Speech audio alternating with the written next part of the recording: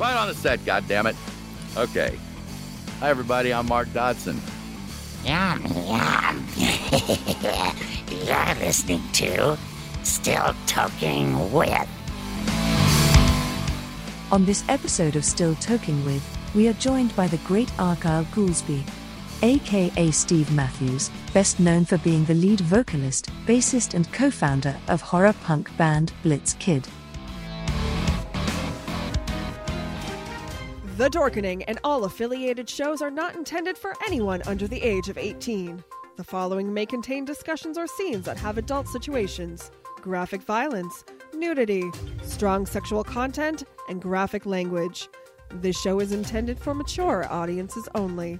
Viewer discretion is advised.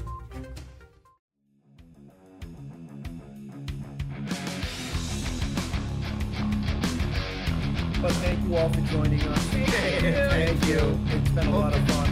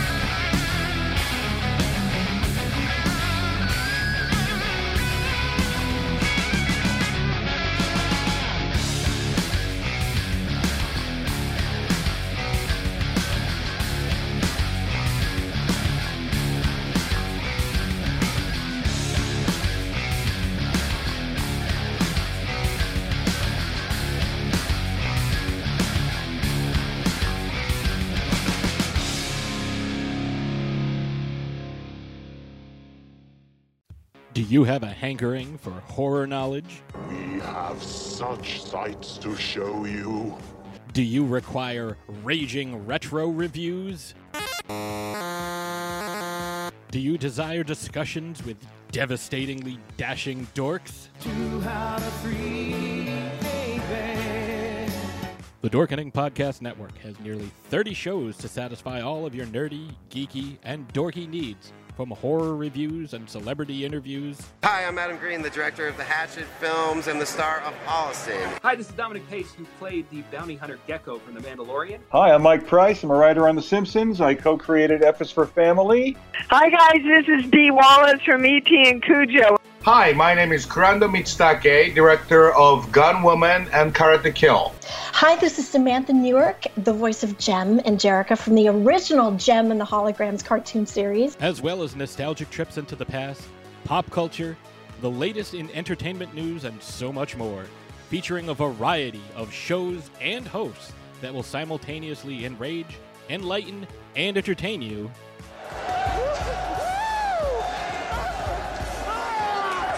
Check out the Dorkening Podcast Network.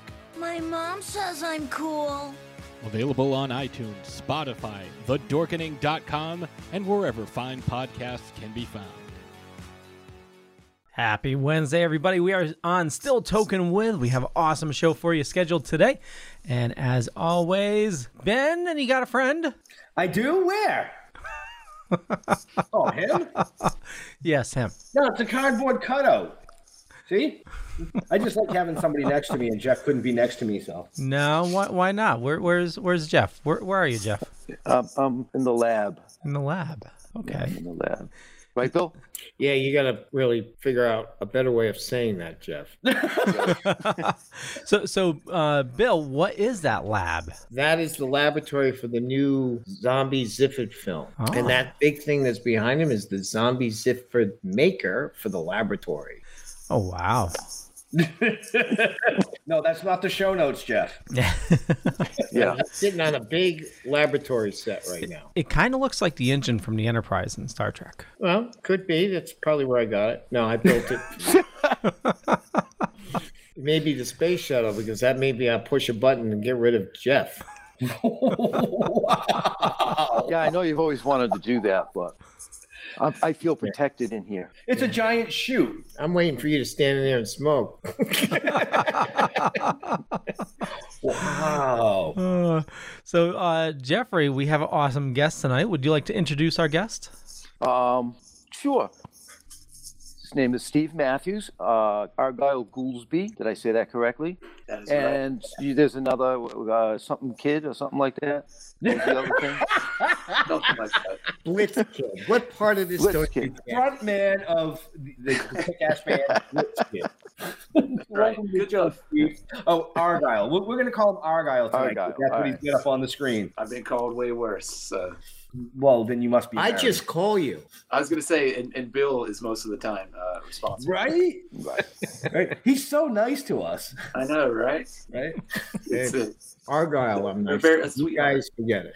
Oh, you're nice to Argyle. Just not us. And Lou, everything on that side of the screen. Oh. Huh. Leah, switch your pictures around. I want to be on the good side. Okay, let me. You want me to rearrange them? No. Okay. I'm just messing around. So welcome to the show, Argyle. Hey, thanks for having me. Yeah. One of the most talented young men in the industry. This gentleman here? Well, it's definitely not you. Well, that's true. No, you're absolutely right. I mean, I did a little research on him. I had show notes, but unfortunately, we're in New York, and my show notes are on my desk in Mass. Like I said, talent, but not sitting on this side of the room. But I am sitting on the floor, so. Well, You're still taller than he is. I'll introduce you to my floor manager. You two get along. Jeez. So, Argyle, since we're missing some show notes on the other side there, would you like to introduce yourself to the people? Yeah, so I'm Argyle Goolsby, a.k.a. Steve Matthews. I'm a musician, artist. Been doing a little bit of both since 1997, I guess, professionally. I started with a band called Blitz Kid, and we toured quite extensively until about 2012. And at that point, we took a bit of a hiatus up until last year. Then we took another hiatus because of COVID. We're still on hiatus. But in the interim, I've done all kinds of artwork, graphic design, music composition, my own band, other bands, all kinds of stuff. So I just try to stay busy. And it sounds like, touching different aspects. You're definitely a very creative individual. I try to be, I appreciate it. I can't turn it off, man. You know what I mean? Like, poor Bill, I'll call him all the time with like ideas or like, hey, can we do this? Can we do that? What do you think about this? And, it's just something, man. You know what I mean? Like, I love to do, I love to create, I love to write. And, right. Sometimes it works out. And he's real busy because he's doing the track for the new series and all the sound. Right. He's doing all the music for the Zombie Ziffit series. Right. So not only is he crushing it in the music scene, he's doing, like you said, music composition for scores for series and some films. Series. Hey, listen. What you drinking? I don't know what he's drinking. No, what are you drinking? Oh, I'm drinking this stuff over here. Well, let's get back to the talent. That's what I'm drinking. That's what it is. He's also been helping a lot with Cortland at the Witch's Dungeon. And he's been down here shooting. He shot his Halloween video here. Right. and he's been working on a number of other pieces for his online stuff. I'm taking over your job. This is what just happened. You just went bang, bang, bang, bang, and you hit all four of what could have been extended conversations about what he was doing. Well, I threw it out there. You just Now like you threw them all out there. Right. There goes, you know, Put there the goes highlight. We hit everything. Beginning of the show. Can I teach you how to do television voice? You put the highlights at the beginning of the show, then you discuss them, so everybody can hear more about them. Oh, is that how you do it? Okay. I almost just spit my soda. That's all I'm going to say. So we're going to go right back to touring. Blitz Kid. Yeah. I mean, I do recall reading that you guys toured extensively overseas a lot. What was one of your favorite places?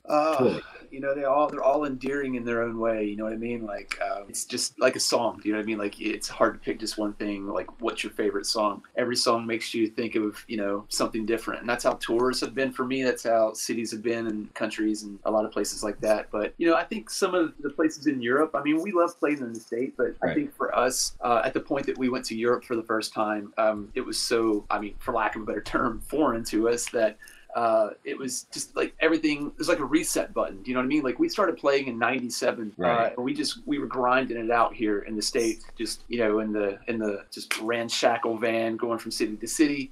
And we hooked up with a record label from Germany, actually, in 2004. And that was the point where, you know, we started touring overseas. So, I mean, we've been a band for quite a time before we ever actually, you know, hit that market. And that was always fun for us, I think, just because it's so different in a lot of ways than the States. You know, one thing that we noticed is, you know, no disrespect to the United States venues or anything like that, but the first thing that jumped out to us was just the way the venues treated bands. You know, there were some places in the States where you're just the scum of the earth. You know, it's like they treat you like dirt. Just get in, get out of here. But in Europe, like Germany in particular, they have a lot of artist apartments attached to the venues. So if you're not touring on a bus or anything like that, you know, you can just crash there at the venue. It saves you a lot of money, it saves you a lot of time, depending on, you know, what your travel situation is like. So, you know, things like that. The hospitality's always been cool. You know, and also there's some places that we went that were just, I think, accomplishments in themselves that we got there, like Russia, for example. You know, we went there in 2012, and Russia's not the easiest country to get into. You know, at the time that we went over there, I don't know if you guys recall this, because this was, I mean, it's a while back, but there was a band that had, I guess, gotten in trouble with the Russian authorities. They were a Russian band called Pussy Riot. And, yeah, they had, I guess, started doing some demonstrations with their band. I guess they were like avant-garde, and they were doing a lot of, I guess, subversive stuff in terms of how the government perceived what they were doing purposefully. So the promoter told us when we got there, they're like, do not say that you're in a punk rock band at all costs. Just say you're in a Bon Jovi cover band. Say whatever you got to say. Don't say punk rock. Do not say the word punk rock. So we were sweating when we got there, right? Like, we get off the plane, and it was just this complete disorganized like immigration line. It was just no rhyme or reason whatsoever. And we were there for like 3 hours before we figured out what we were supposed to do. And, you know, people there, like guards with like, you know, automatic rifles just standing everywhere, you know? So we were like, this is going to be something else, man. Let's see if we get through. And we did. We got through. We played one of the best shows as a band that I think we had played. And that's actually on YouTube too. If you go to YouTube and look up Blitzkid, I uploaded that show. It was the first show of our tour, our very last tour. As a band, and we played for like 2 hours that first night. It was crazy. Like, they wouldn't let us get off stage. That's what you want, right? Yeah, exactly. Yeah. That is what you want. You want them to tear the place apart if you get off stage. Yeah, that's Moscow. That's a club called Club Relax, and I mean, it was insane. The crowd was so responsive and into it. Right, you know? right. Leo, where can they find out all about this? You can find out in the show notes up above or down below, depending on where you're watching or listening to us. I figured I'd cue you in on that, seeing how last week we went almost the entire show without even mentioning show notes at all. As you can see, it took us a while to get on stage here. It's like Spinal Tap. Yeah, I'll fast forward a little bit. Hello, Moscow. So, but it was crazy, man. I mean, you know, that was like a great way to kick the tour off. And I've been back since with my own band. This was 2012. I went back in 2015 with my solo act. And I had much shorter hair here up front back then. But it was great, man. Like, you know, Europe's always cool. Russia's cool. We've been in South America. You know, we went there once with Slim Jim Phantom from the Stray Cats. We toured with him, his band. We did like Curitiba, Sao Paulo. It was a lot of fun, man. I mean, it's that's awesome. It's a vacation every day. I mean, it's work. Don't get me wrong, but you know, it's in our case, every day's Halloween because. You know, right. I was going to say, you know, based on, you know, like the style of music and your, you know, just knowing you off the scenes, you know, it's dark and I love it, you know. Yeah, thanks, man. Vampiric, you know. Yeah. So, I mean, that's kind of what we didn't really start off with the plan of being that type of band. You know, when we first started playing music, we just wanted to be a band. And obviously, we wanted to be in a rock band. We had a wide array of influences. our guitar player TB, he comes from a really broad like thrash metal background, and that's where we found a common ground amongst one another. We're both really in thrash metal. And he was into a lot of other stuff too. Like he learned how to play guitar, with like AC/DC and stuff like that. Like just the classic rock stuff. And then that morphed into metal and then punk rock. And he was actually the first person I had met and become friends with that knew how to play an instrument. And where I was at, we were from a small town in West Virginia, and there weren't a lot of people doing that sort of thing or like really into the sort of thing that I was into. And it was only a matter of time before we met. You know what I mean? That's how that thing goes. And that's where the whole idea for Blitzkid started. I didn't know how to play an instrument at all. He was the only one who had been playing in a band. Right. And I was friends with this kid that I'd met at a camp, actually, like a church camp, actually. Like I used to go skateboard at this church camp all the time, and I met this kid at a Mohawk. He was the only kid that I had seen at that point in time who had a Mohawk. So again, we hit it off, became friends, and so we started Blitzkid that way. Tracy was already in other bands, had been in other bands, and we wanted to do just like more of a punk rock thing, and that worked for us, me particularly, because I had no experience playing an instrument. And Stu, the guy I told you with the Mohawk, we just recruited him to play drums. He had never picked up drums in his entire life, and he was just kind of like, yeah, I'll learn to play drums. And it made sense for us to be in a punk band at that point in time, just because it was more accessible. We didn't have to be virtuosos. We could just rely on the energy and the love of what we were doing to kind of carry us over the shows and whatnot. And eventually we just, I think, got better, at least enough to, start understanding what it is that we were doing. And that's when the whole horror punk thing kind of fell in place. Originally, as I said, we were just kind of like filling it out. And we had a couple of songs that were themed, a little darker, but it was more tongue-in-cheek. It wasn't meant to be scary. It was just kind of humorous at the beginning. And I think it always kind of kept that element to a degree. So, like you said, you had never played an instrument, and now you play the bass. Yeah, I play primarily the bass. That's what I've had the most hours logged on is bass guitar. I play like stand-up bass too. Cool. Yes. Like psychobilly, rockabilly type stuff. My dad's in a bluegrass band, so I've fooled around with that type of stuff before with the bass with them. Right. He plays banjo. I've tried to play banjo. I can a little bit. There's some stuff on me on Instagram like trying to play a banjo. I can play a little bit of accordion, bagpipes, just a little bit of everything. Really, you know what I mean? I'm not really a virtuoso in anything, so to speak. Right. But like I guess I'm just one of those people that if you give me an instrument, I can write something on it. At least what I think is music. So. Well, I mean, it's definitely music. I mean, but the reason I brought up the whole bass thing is because recently you released your own line of bass guitars. Am I right about that? Yeah, I've got one right here. Actually, I'll show you. So I designed this guitar. I don't know if you can see it. It's yes. I designed this way back in the year 2001. Way back. Way back. Yeah, right. Okay. So the story behind this bass is at the point that we kind of found our direction in Blitzkid, and we were like, yeah, let's do the makeup and the because it was like kind of how Kiss was, Alice Cooper, stuff like that. We just wanted to have a show, and being where we were from, as I mentioned earlier, it was a small town, so we were young, and it was just like anything that we could do to up the shock factor of what we were doing was okay by us. We welcomed it. So of course we wanted to wear makeup and fake blood and drive around in a hearse because it just made things that much more uneasy for everyone in the town that we were in. So we were working this really shitty telemarketing job, the guitar player and myself. And we were just saving up our paychecks to record our albums with, and we got our tax returns back, and we were like, wow, this is the first time we'd ever really had money. And we found this company that was making instruments up in I think they were in Pennsylvania at the time. So we wrote them, and I designed this, and I'll show you the guitar too. It's this guitar I had designed for our guitar player at the time, and what had happened with that was we sent them the designs, and they got back to us with prices, and that was the end of that. Right. We were like, okay, well, that was nice. Thanks a lot. Lesson learned. It's like, where's my diamond-shaped guitar? We were like, wow, cool. Okay, well, thanks a lot. We'll take that into consideration. And then fast forward to 2018. So many moons later, I'd forgotten all about these things that they were ever going to happen. And I was in London. and I was playing with bass with the band there. And I was standing behind the merch table, and the crowd after the show was lined up to meet the singer. And as I was standing there, I saw this pretty young kid, compared to everyone that was there, holding what's called a Devastator, and that's the bass that Jerry Only from the Misfits plays. Right. And it's not a production model. He's never put it into production. Like Doyle put his guitar into production at one point, but Jerry had never put it in production. So I asked him when he passed me, I was like, "Where did you get that?"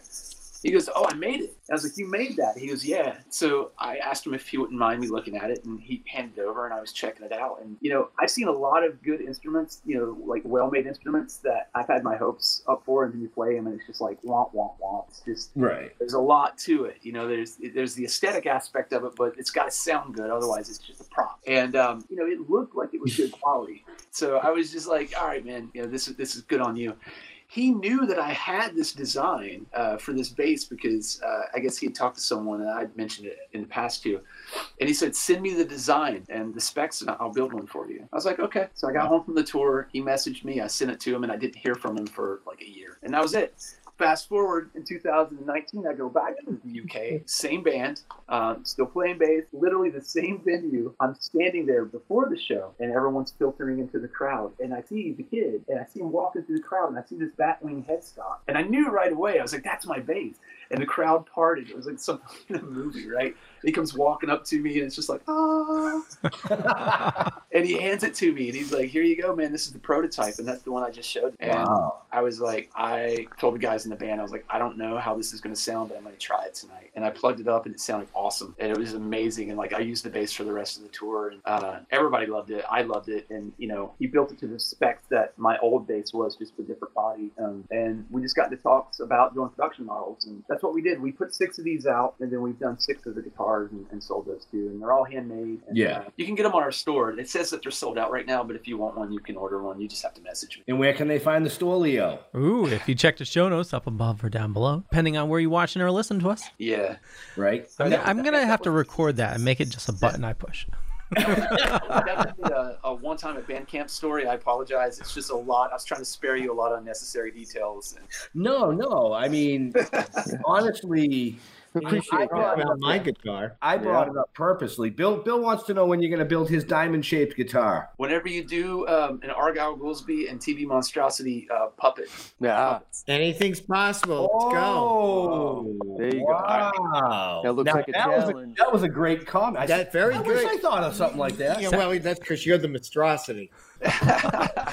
Sounds like a barter right there. We need some puppet avatars for the next. There you go. Okay, we can make that happen. Yeah, man, let's do it. I'll bring you a guitar. You can hang it up the shop there, and you can use it for whatever you want. Turn it to a zip it.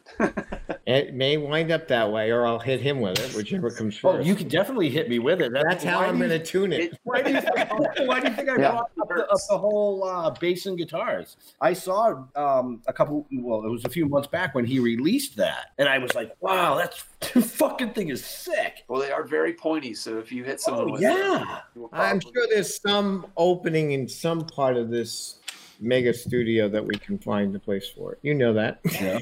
We'll put right on the set of Monster TV. Jeff, you okay over there? Yeah, I'm good. Oh, all right. You're very quiet tonight. Yeah, are you inhaling like Ziffit juice or something? What's going on? No, I'm good. It's kind of a little creepy. You try not to awake anything, Jeff? Yeah, so, it's all good. I hear noises and stuff, Well, you got to remember, I mean, Argyle it's all good. filmed a Halloween special concert literally right across from you. And from the stuff that I've seen and the vibes that these guys put off, they might have left some karma over there that's just fucking with you right now. Yeah, we tend to leave stuff in our wake for sure. Apparently you left him. Could you take him back? So, before we get too much further into this, I know, Leo, you got a video queued up. Ooh, do I? You're supposed to. I have a couple. I have the video. I have the thing that begins with a T. Stop looking at my titties. Which one would you like me to play first? Why don't we play Argyle's video, The Unforgiven? Okay, sounds good. Argyle, would you like to introduce this? Yeah, I wish it was The Unforgiven. That was a great video. We did. Unfortunately, we didn't have the creepy old man like in the Metallica video. But this is The Uninvited, and that's what did I say? What did I say? Never mind. You got me all fucked up over here. No, it's okay, man. I just didn't want people to be like, wait a minute, what? So this is The Uninvited, and this video we recorded. This is for my solo band, which is. I should have known that. We did this in. Did you eat a gummy, Ben?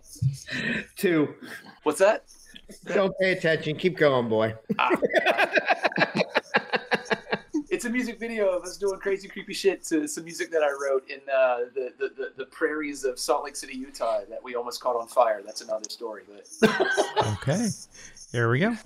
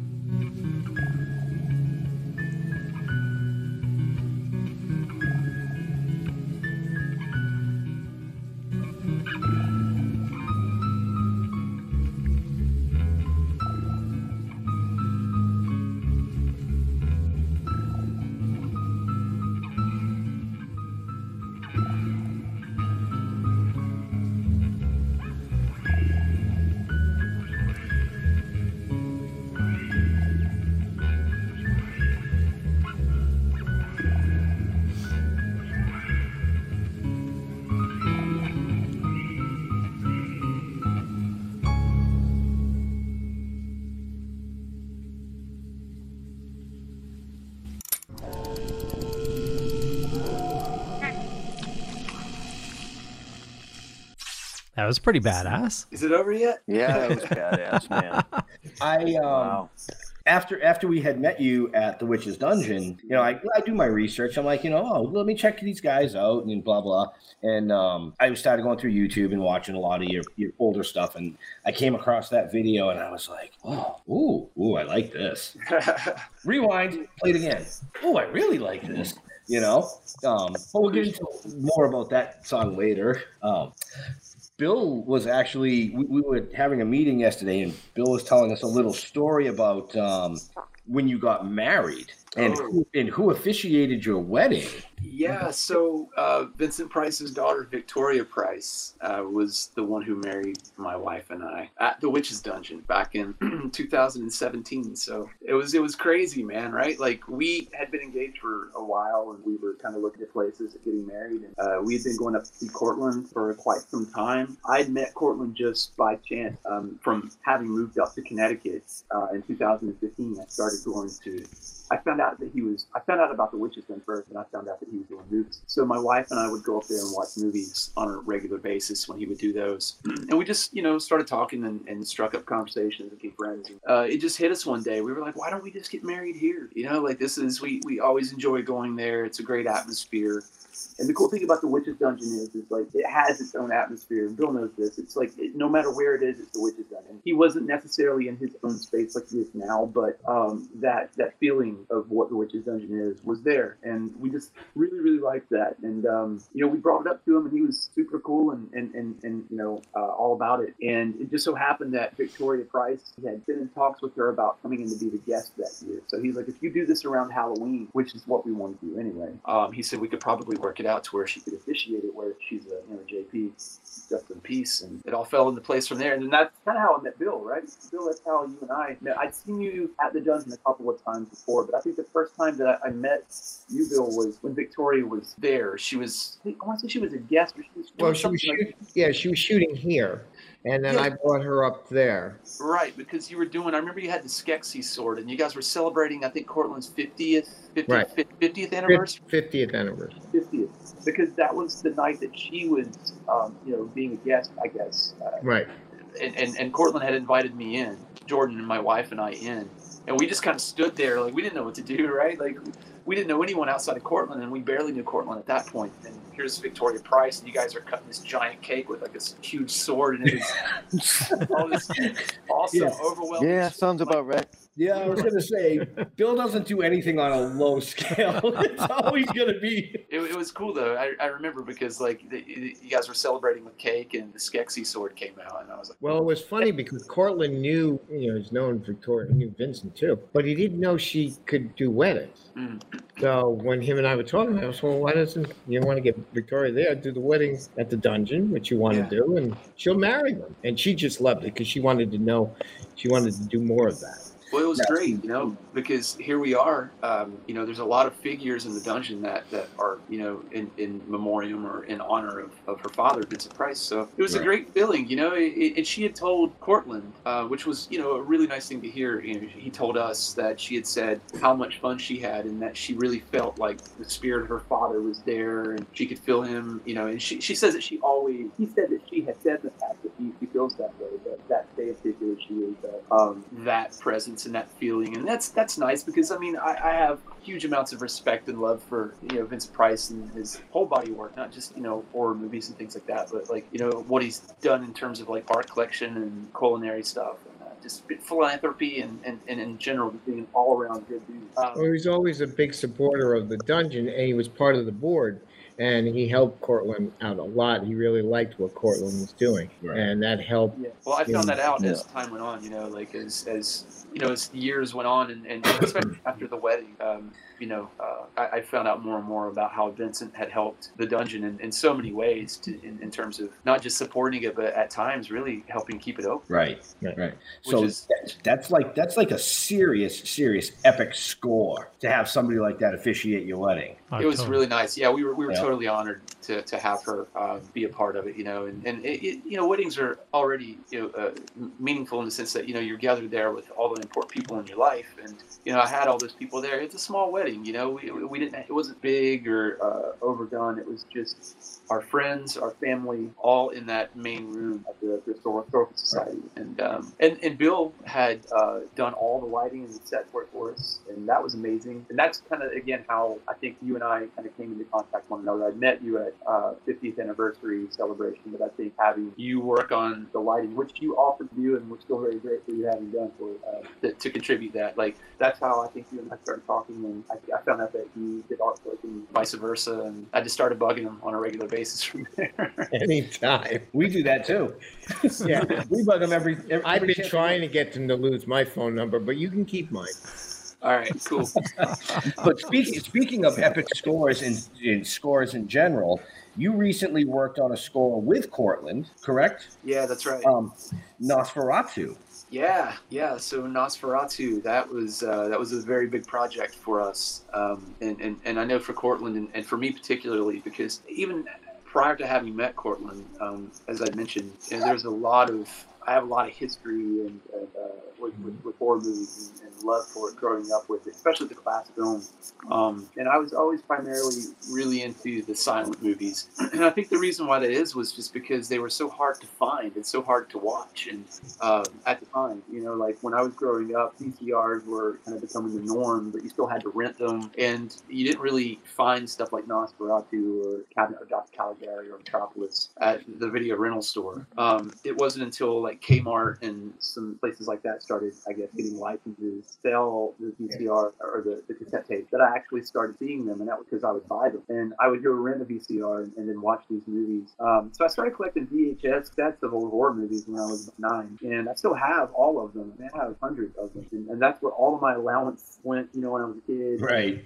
That was like really the main impetus in me doing good in school is, all right, if I get A's, then or B's, whatever, then I can get this many, horror movies and watch them whenever I wanted. That was like a brave new world, So like horror movies actually kept me, like, I think in school and doing good for that matter. But Nosferatu was one of those things that I'd see it in books all the time, and I'd always see the images, and I was like, I really need to see this movie because, I can't think of any of those movies that actually scared me, but like it's a scary image. Like, I think if any of them were like intriguing or like made you wonder, like, well, is this actually a real monster? It was Max Schreck as Nosferatu. Right. It didn't look like makeup to me. It looked like something like somebody actually caught a picture, like Bigfoot on film. Like, this is a real vampire.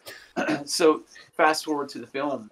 For years, I wanted to do something with that movie in terms of scoring it. And I actually had a little note that I had made on like a tech file on my computer years and years and years ago, over a decade ago. And I just didn't really know how to approach it at that point in time in my career, and I didn't really know, well, how am I going to film? There's so many variables that just made it really hard to begin. And it all just kind of fell in my lap back in 2018. I just gotten home from tour, and my wife and I went up to see some movies at the Historical Society. And Cortland had mentioned to me, he was like, listen, I just want to throw this out there. I have an old print of Nosferatu. Like, there's a lot of transfers of the movie out there.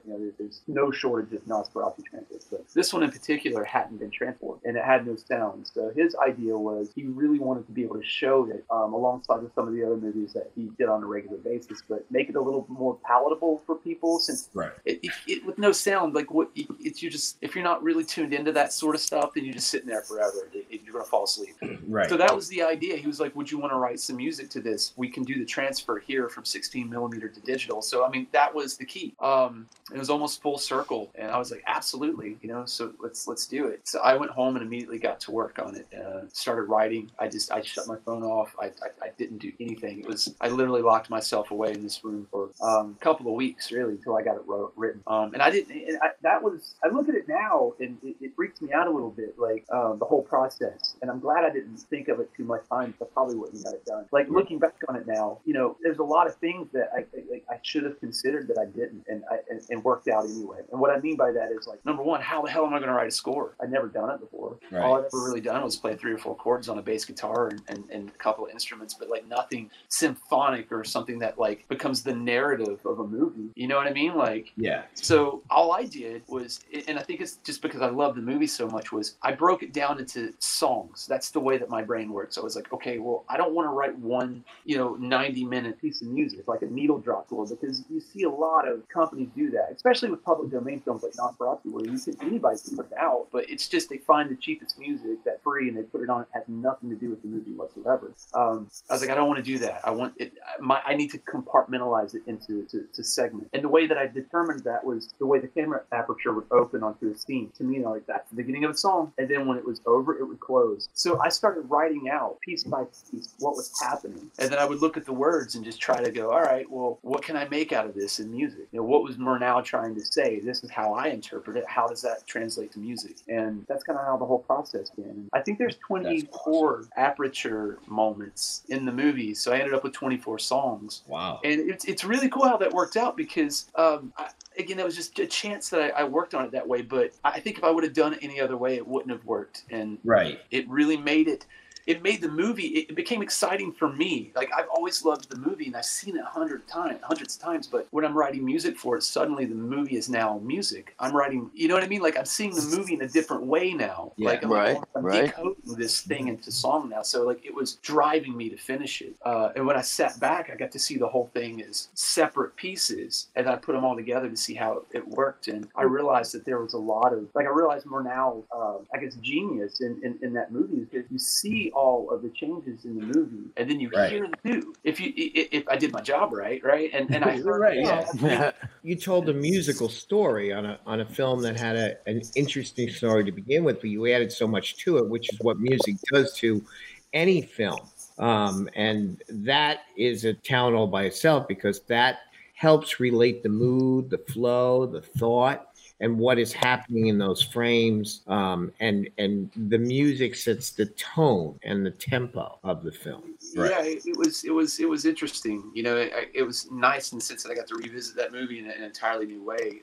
But then it hit me. I was like, I think just my eagerness to do it really blinded me from the enormity of what it was. Like, this is like a classic movie. Like, you don't even have to like horror movies to know what that image is. It's been in everything from SpongeBob to like, you name it. It's part of just like culture. Where can people get a copy of that?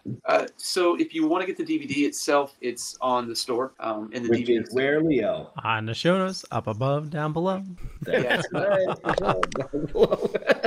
just acwnstore.com. And the cool thing about the DVD is, it's not just, we didn't stop with that. You know what I mean? We got the transfer, and the transfer, we did it with the same guy who actually filmed the last music video that we watched, The Uninvited. A guy who's done most of my music videos. A guy out in Utah, Adam Judd. Really talented director, film guy. And he came out to do the transfer for us. He did all the editing. He did all the color enhancing, sequencing, everything like that. I designed entirely new title cards for it, to try to give it like a new artistic element, something that was more related to me and how I felt about the movie. I did a commentary on it, so there's like a whole full-length commentary on the entire movie as a special feature. And we did a little special featurette, like a making of, which we document the studio time that I had booked for, recording the music, as well as the transfer, and we have interviews on there as well with myself, with Cortland, and yours truly here, Bill Diamond. He contributed some thought to the whole process. We just talked about the movie, and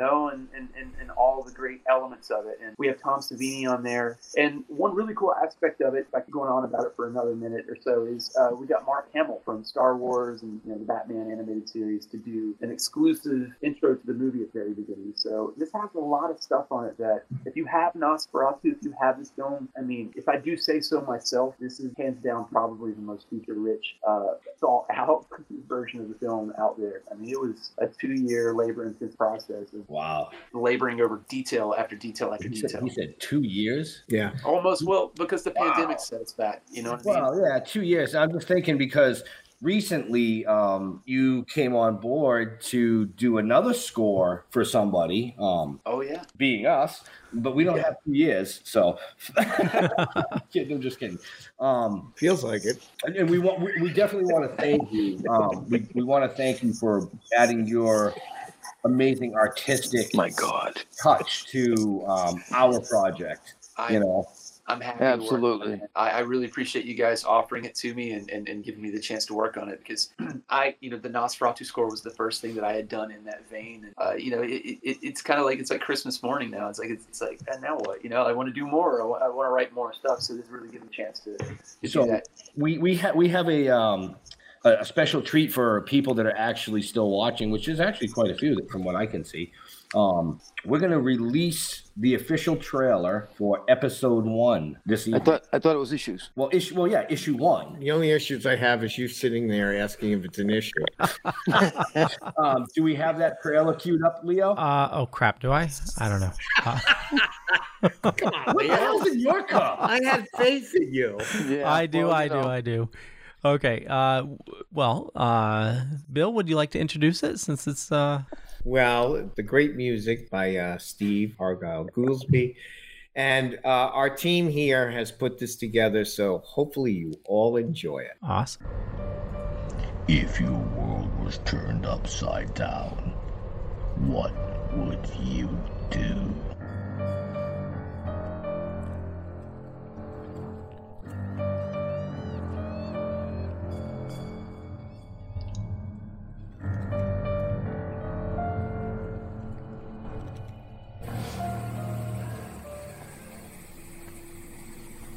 What the fuck are we gonna do now? Get high.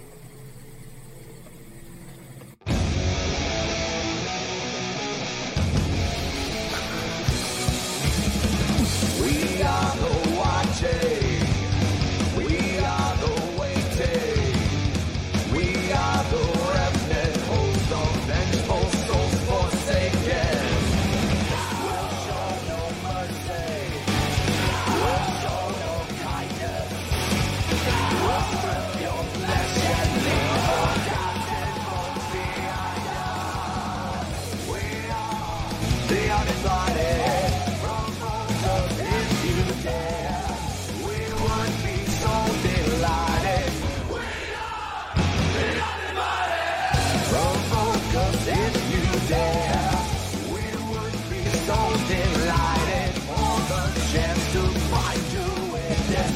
We are the uninvited. Provoke us if you dare. We would be so delighted for the chance to find you with despair. Despair, you're often in despair. It was more fun that way.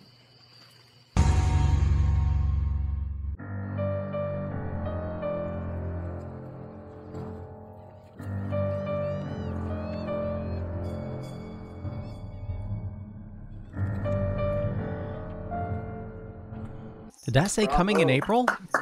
What's that? Did that say coming in April? Yeah. Awesome. Well, there's a reason why it will be out in April, but we haven't announced that yet. Right, Bill? Yeah, it's coming out in April. It's coming out in April. I'm just checking. Well, it has to come out in it's April. coming out in April. Yes. It's all wrapped up next week. We don't have a choice but that. It's all wrapped up next week. Right. I think whoever that you guys knocked into the Hudson River off of that dock deserves the MVP award of the film. I'll let them know that. At least one of them. The other one, I don't mind knocking back into the dock. I'll let people figure out who those were. I like that. I was like, I know that place. That's it. That's. I'm sure there's some scary shit out there in that water too. So no, well, that's my next film. That's my next film, and you're doing the trailer for that too, or the portal of that. It came from the Hudson. Wait a minute. He told us that we had to act in that, Jeff. I'm getting a little afraid about this. In which one? Well, his next venture. Oh, yeah. The one out here where we have to play in the Hudson. Yeah, I won't play in the Hudson. Yeah. In case you noticed, it would those two people went in the Hudson, but it was actually supposed to be multiple of us that went in the Hudson. I got injured the day before, so I didn't have to go in. Yeah, that's what he tells us. That's what he tells us. Oh, right. I got hurt on the film. I cannot go in the Hudson. I'm so sorry. Right. He was limping around for 2 days. 2 days. Hamming it up. Was that the limp he had in the trailer? Yeah. Yes. Yeah. That's That actually was a real limb. Yeah, it was a real limp. Yeah. That wasn't Say, act- man. not that good. You can't have limps in zombie apocalypse. They're gonna get you. You know, Right? I just have to be faster than the guy next to me, as far as I'm concerned. He's lucky I didn't leave him You behind. gotta put a rollerblade on that one foot and just go. Right? Strap it to a skateboard. Yeah, the next horror movie's out in the Hudson, so I'm sure I'll throw many people in. I want to be there for that. I Oh, don't actually you will go be. with Hudson, but I would definitely like to watch from afar. So We'll put you up on the train bridge. Yeah, train bridge, and boat, whatever you do. You be quiet. He hasn't said anything all night. I think No, he's it's frozen. amazing. He's just. What did you stuck do to there. him? I stuck him down to the laboratory, and he hasn't been right. He's kind of chained up to a bunch of electrodes. I was like, I think he said like 3 words all night. I'll keep looking to see if Leo muted the mic. Yeah, No, I didn't. No, I didn't. I'm here. This is a good I'm here. So you said you hooked him up to electrodes. So like if he does something wrong, you just zap him. Yeah, I just electrify him. Okay. yeah, those aren't headphones. Those are electrodes in his ear. So. Right. Right. So, what does the future hold for Argyle? Hopefully I can get back on the road and do some shows. I mean, my band Blitzkid, as I mentioned earlier, you know, we were a band from '97, and then our last tour was in 2012, and then we did a couple of my band and our guitar player's band. We met cross paths along the way over the years, and you know, we play shows together, and we'd go up on stage, do a couple of Blitzkid songs. So you know, it was always an amicable split. It was never like a VH1 behind the music special. We just needed time to do other things. So we got back together, decided to go on tour. This was in January of 2020, and we got a hold of our old booking agent. We were talking to those guys, and put together the tour. We were doing 35 dates across the United States, and we were 2 weeks away from leaving, and then all this shit happened. So it's just been reschedule after reschedule after reschedule. Right. That's what led us to end up doing the show that we did on Halloween, the All Hallows string thing that we filmed there at Bill's set, because we wanted to do something for everyone. You know, we had a lot of people. We hadn't played, as a band in nearly a decade, and then our timing is impeccable, right? We come back, and then we're like, yeah, about that tour, it's not happening. Sorry. So, Right. As soon as we can get back on the road, that's good. I want to get back and play some shows.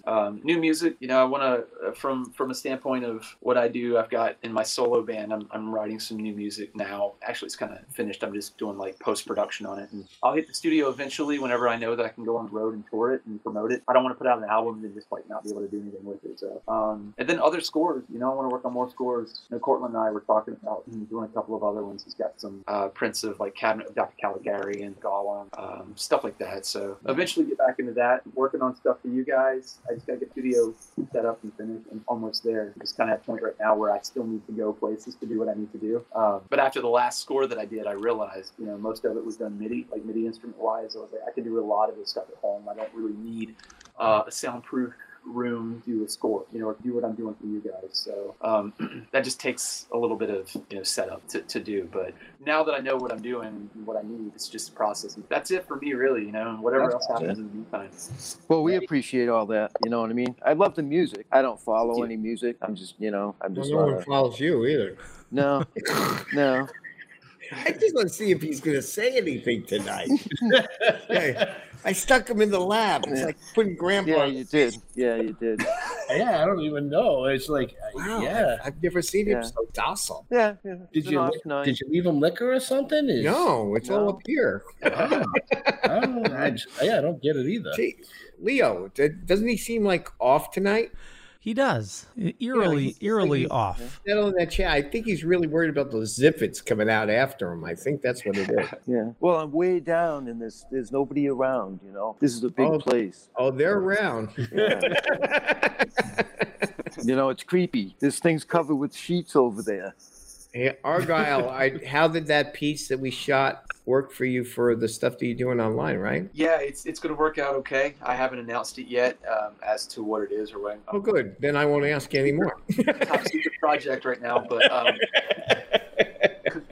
I got it to my buddy Adam, who I was speaking of earlier, the guy who did our videos, did the editing for Nosferatu, did the editing for the Blitzkid show that we did there. Everything's good. It's just a matter of getting all of the ducks in the proverbial row, and then I can get started on that. Right. But as far as what we were talking about doing too, like I know you and I were talking about at some point doing the second part to that documentary. Whenever you're ready. Which I talked to Cortland about, and he's all about. So I'm all about. That's something I would love to do. Like I don't know if that's like top secret stuff. It's not something that can be talked Whenever about. you're ready. Spill the beans, but you can tell everybody out there to listen in more. That's right. Yes. They got to follow what you do. The whole Aurora Monsters model kit documentary. When I was there working on a project. Part two, yeah. So when I was there working on something that isn't out yet, I was working on some footage. I was kind of in a character. I was doing something for this thing that Bill had mentioned to me. Like, look, we have a part 2 thing that we were wanting to do. We haven't done it yet, but we have a lot of it on film already. Yeah. So you mentioned to me about hosting it, and kind of like a horror host sort of thing, and that's something I've always wanted to do. Like, I think eventually, when I can't go jumping off of drum kits anymore and flying to Russia, I'd love to just be the creepy old dude that hosts horror movies. So. Yeah, as well. I got 3 of them here. So that's my future. 1, 2, 3. 2, 3. No, there was one you don't see. John's not here. You said 3. He's on the floor. You mentioned the All Hallows Eve stream. Yeah. Is that something that is that on DVD? It is. It seems like that. This seems totally planned, but they just came in. The other Good. day. Plan it. Here we are. Nice. Stream. Now, did people get that on the store yet? Unfortunately, look, there's Bill's. We got the Witch's Dungeon here, and Bill's logo there. So here's the thing. We had 250 of these, and we had 250 vinyls of the audio, and we sold out of all 500 units in 9 minutes. I remember that. Yeah, so they're all gone. Like, everything that we have here is spoken for. Like, it blew us away, like. I remember that. We sold all of these, and I mean, it's the DVD, so we have, that's performance here. Yeah. And this is the audio of the performance. And, all the stuff here that we did, the little... So, I mean, we may do another pressing of this eventually at some point, but at the moment, we need to get these out. And right. People ordered them and pre-ordered them, and then work on some other stuff. But it's something that we've thought about doing, We've actually thought about doing another one, another, like, part 2, depending on how things kind of go this year. Everybody. I'll be calling. Whenever you'd like, we're here. No, that's awesome. But it is online. You can listen to it. The audio is on Spotify. So the album is on Spotify, on iTunes. I think it's on YouTube. If you just search Blitzkid All Hallows stream, it'll pop up everything that we recorded. So that's there awesome. you have it. Very cool. I'm just looking. Boy, look how quiet it is. I'm looking at both of them. Even Leo is like, and zombie in Zipland over there. Yeah, there's something. I'm telling you, there's something about this place. You've been in it all for the last 5 days. I got to tell you, the first time I went there, when we were filming for the All Hallows stream thing, because we were originally going to do it at Cortland's, and then he moved to the place that he's at now, right, in Plainville. And so, we'd already set up, the production or started production on it. And he's like, I'm moving. And I was like, oh shit, what are we going to do, right? And that's when the original plan was for us to set up in the lobby. And, I was like, make sure you let Bill know what we're doing. And then the day that Bill was setting up the wall, the entry area in the lobby of the dungeon, I was like, hey, real quick, what about the show that we're doing here? He's like, what show? That's when I was like, we need to set up a bunch of punk rock equipment and drums and guitars and all kinds of nonsense in this room. And he's like, that ain't happening. Just come down to my place. And that's how we ended up there. But we did the beginning of the show. We did the beginning of the show. We'd have one drummer in the bathroom. Yeah, it would have been upstairs. So I really appreciate you letting us come down there to work on it, because that really saved the whole thing. We were sweating bullets there for a minute. Like, what are we going to do now? And when we got there, I'd never been to the Bill studio, right? And I remember walking in, it was like seeing Pee-wee's Playhouse for the first time as a kid. I was just like, what the hell is going on in this place? It was like a giant dragon hanging from the ceiling, and there's like a forklift with coffins riding. It was like the last scene in Indiana Jones. I was just waiting for the Ark of the Covenant to come out. We have that here. It's probably somewhere out there. I believe you. I believe you wholeheartedly, man. Like I said, I think half of that day was just spent with us wandering around like Charlie in the Chocolate Factory. So it's fun now. I got him in the prop department. He goes, "Can we use this? Could we use that?" He goes down another aisle. Could we use this? Down another aisle. Could we use this? Yes. It was literally like going to Home Depot with those big carts. But with when you're at Walmart and you're like, I need this. I need this. Oh, I didn't know I need Q-tip. I need that. I need this. It was that whole thing. It was just like shopping for random creepy antiques. Oh Stuff. yeah, right. Oh, we did the same exact thing when we set up our first set here to shoot on. I walked in. I'm like, well, that's really cool. And he goes, oh, yeah, we can use that. And he slides it under the set. I'm like, oh, well, can we use that? And he's like, yeah. That? Yeah. I'm like, fucking yes. So, yeah, you're right. It was. It's like walking into Home Depot or Walmart. Bigger than Home Depot. It's bigger than Home Depot. Yeah, it is. That's why I kept going. Yeah, actually. We're like 500 feet away from him. Yeah, he's way. Well, you left the lights on. Yeah, he's in my. We're in my office. You know where that is, and he's down where you film. So he's all by myself down here in this. Well, I didn't say you were by yourself. Yeah, that's what I mean. Place. But we are getting close to that time. So we got any last questions out there, gentle boys? No questions in the comments. It's been a lot of just comments about the show. Yep, a lot of highs and good stuff. It's good. Yeah. Poor Jeff. Poor Jeff. We saw that. Everybody saw that.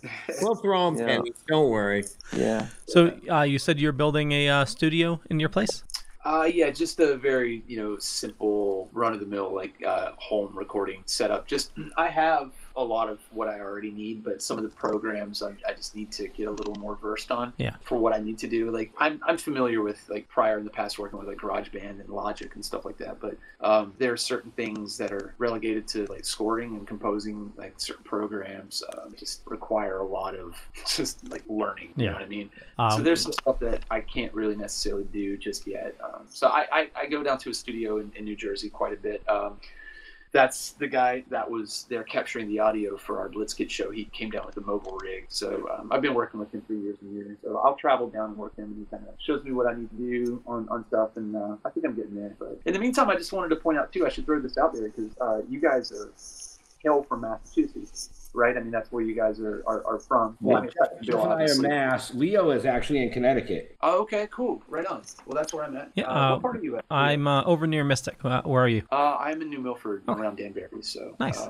So the reason why I was going to bring that up is I recently joined a tattoo shop up in Fitchburg, Massachusetts. Not the shameless plug or anything like that, but if you want to check out my artwork, any of that sort of stuff, again, you go to the website and see a lot of the stuff there. But if you're anybody out there looking for a great tattoo shop, it's called Black Hydra, and we just opened up in January, and that's in Pittsburgh, Mass. And that's on my Instagram, and it's blackhydrattattoo.com. So the artists that work there, a guy named Matt Gallagher, a guy named Brad Touchette, and a gal named Emily Shortsleeve, they've been tattooing in that area for well over a decade. They're really, really great artists, and it's one of the best shops that I've been in prior to them opening up. They were a good place. But if anyone's out there looking for something with their Biden bucks that came in, you want to get some tattoos, that's the place to go.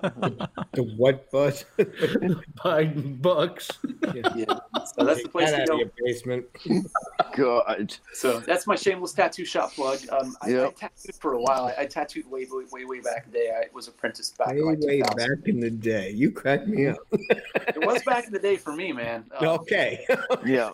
Back in my day. Okay. So, back in your day. I had to give it up for music. They made me choose, and I chose music. And I'm to a place now where I know people that understand what I do, and for example, Brad, the guy that works at Black Hydra, he's a musician too, so he understands. It's easier for me to travel and do what I need to do. But not that matters right now. Nobody's traveling. So anyway, soon. That's all I got. Nice. Well, what a lot of information. I've listened to him, and it's great, especially since I didn't have to listen to either one of you two. Wow. Yeah, see? Thank you, Argyle. It's all about our guests. It's right. It's all about our guest. I was not going to interrupt. Yeah, right. See, I do appreciate you guys having me on, though. Really, I love what you guys are doing. Again, I'm super excited to be a part of it, and I can't wait to see. Well, we have to get you on set next time, right? Right. Yeah. See, Bill, you're not Bill's a co-host, not a guest. You're going in that tube after it's all over, buddy. So before we close out, Argyle, when Leo closes out the show, you'll be muted. Don't disappear. Hang out for a second till we come back on, if you don't mind. No problem. But on that, Leo. Yes, sir. You know what to do. I do. I don't know. Push the right button this time. Yeah, I will certainly try. So I hope everybody enjoyed tonight's fine episode. Definitely head out and follow Argyle. We got all the information in the show notes down below or up above, depending on where you're watching or listening to us. And, follow our awesome guests. For me, just Google Leo Pond. You'll find a bunch of stuff. Could be true, could be not. I'm not going to say which is which. But I run a little thing called the Dorkening Podcast Network. Over 30 shows on the network. Tons of stuff going on. A lot of great shows. And with that, Argyle, where do you like fans interacting with you?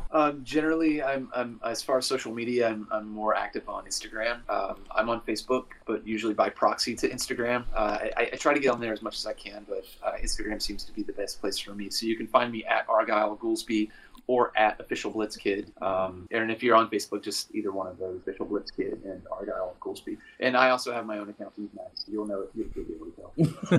Just look for the guy with like fake blood and fangs and all that stuff. That's probably me. But aside from that, email is always great to catch up with me that way. That's probably the quickest way that I'm able to communicate. So, and that's all on the website, acwnnprod.com.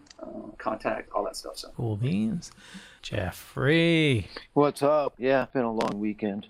I apologize. Weekend? Is it a weekend? Hello, it's Wednesday.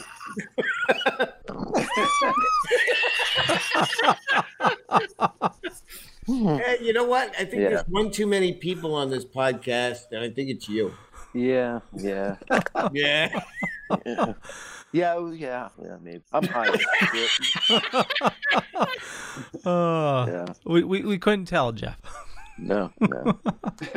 I think Sean over medicated those gummy worms. Oh, is that what it was? Is that what it was? Yeah. Oh, well, you're gonna wind up in that tube tonight. Kind of figured something was up. Right. I kind of figured. Right. Show a picture of him going. Right.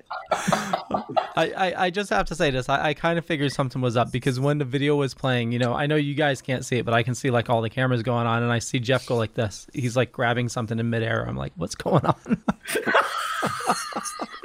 Dude. Wow. Oh boy. Okay. You're coming to the studio when? When I get my vaccination.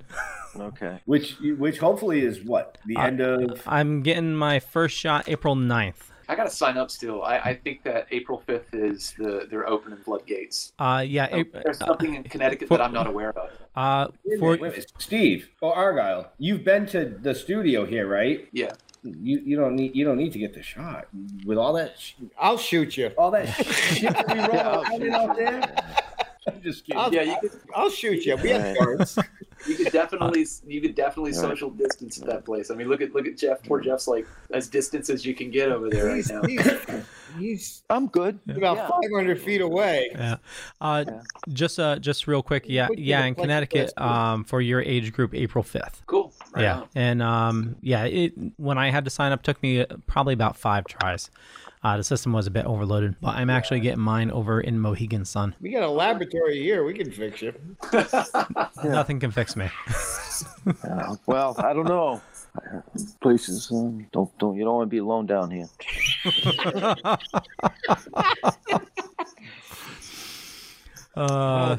Okay. Jeff. Yeah, with like a light gun. Where are you? Are you out there somewhere? Oh, Jeffrey! Oh, Jeffrey! Well, then the big heaters come on, and they sound like airplanes. You know what I'm saying? Yeah. So Jeffrey, where can people interact with you? Apparently in the lab. Who, me? Yeah. Oh, Yeah. Facebook. Just find me on Facebook. Still talking with the dead. What are we stuffing him again? What the hell are you doing to him? Yeah. It was like something that came out of like a mix basket. Did we prop him up in the lab or something? You said you were going to go set him up in the lab, and all of a sudden Richie and I went down there. He's been like his laboratory equipment around. What do you? He's just like, did you duct tape him to the chair or something? He probably He's like is. moving. It's like one of those things that are bloated. Oh shit! Okay. Anyways, that's the most action we got out of our lives. I just have to say, whatever he's on now, I think is better when you got him on the vodka. Yeah. You're not taking any more of that stuff. It's going to be just whiskey. So yeah, you can find us on all social media websites. Still Talking with the Dead, or you can head over to stilltalking.com. where you can really find out everything that's going on that we're doing, from the filming with some people to our awesome guests like Argyle and so many others, to the Dorkening. What am I on? I'm on my way out the door. There's 2 doors, so I'm going to one of them. Hey, Steve, thanks for everything you're doing for this miscellaneous group here. They're like misfit toys in the middle of a room. You're very welcome. Thank you for letting me be a part of it, man. I really appreciate it. I appreciate it. Island of Diamonds Misfit Toys. I told you that earlier. You are all of it. Yeah. We'll get Leo here eventually. Yep, right after he gets his COVID shots, we're going to get him down here. Okay, good. Yeah. And we're going to duct tape him to something. Well, and if he doesn't, we'll just put Leo in that tube there, and then nobody will bother him. Right? You could be the boy in the tube. Okay. To all our veterans and first responders, we want to thank you for doing what you do every day, so people like us can come up here and do what we do every day. We'll see you next week. Stay safe. We're out of here. Bye. Peace out.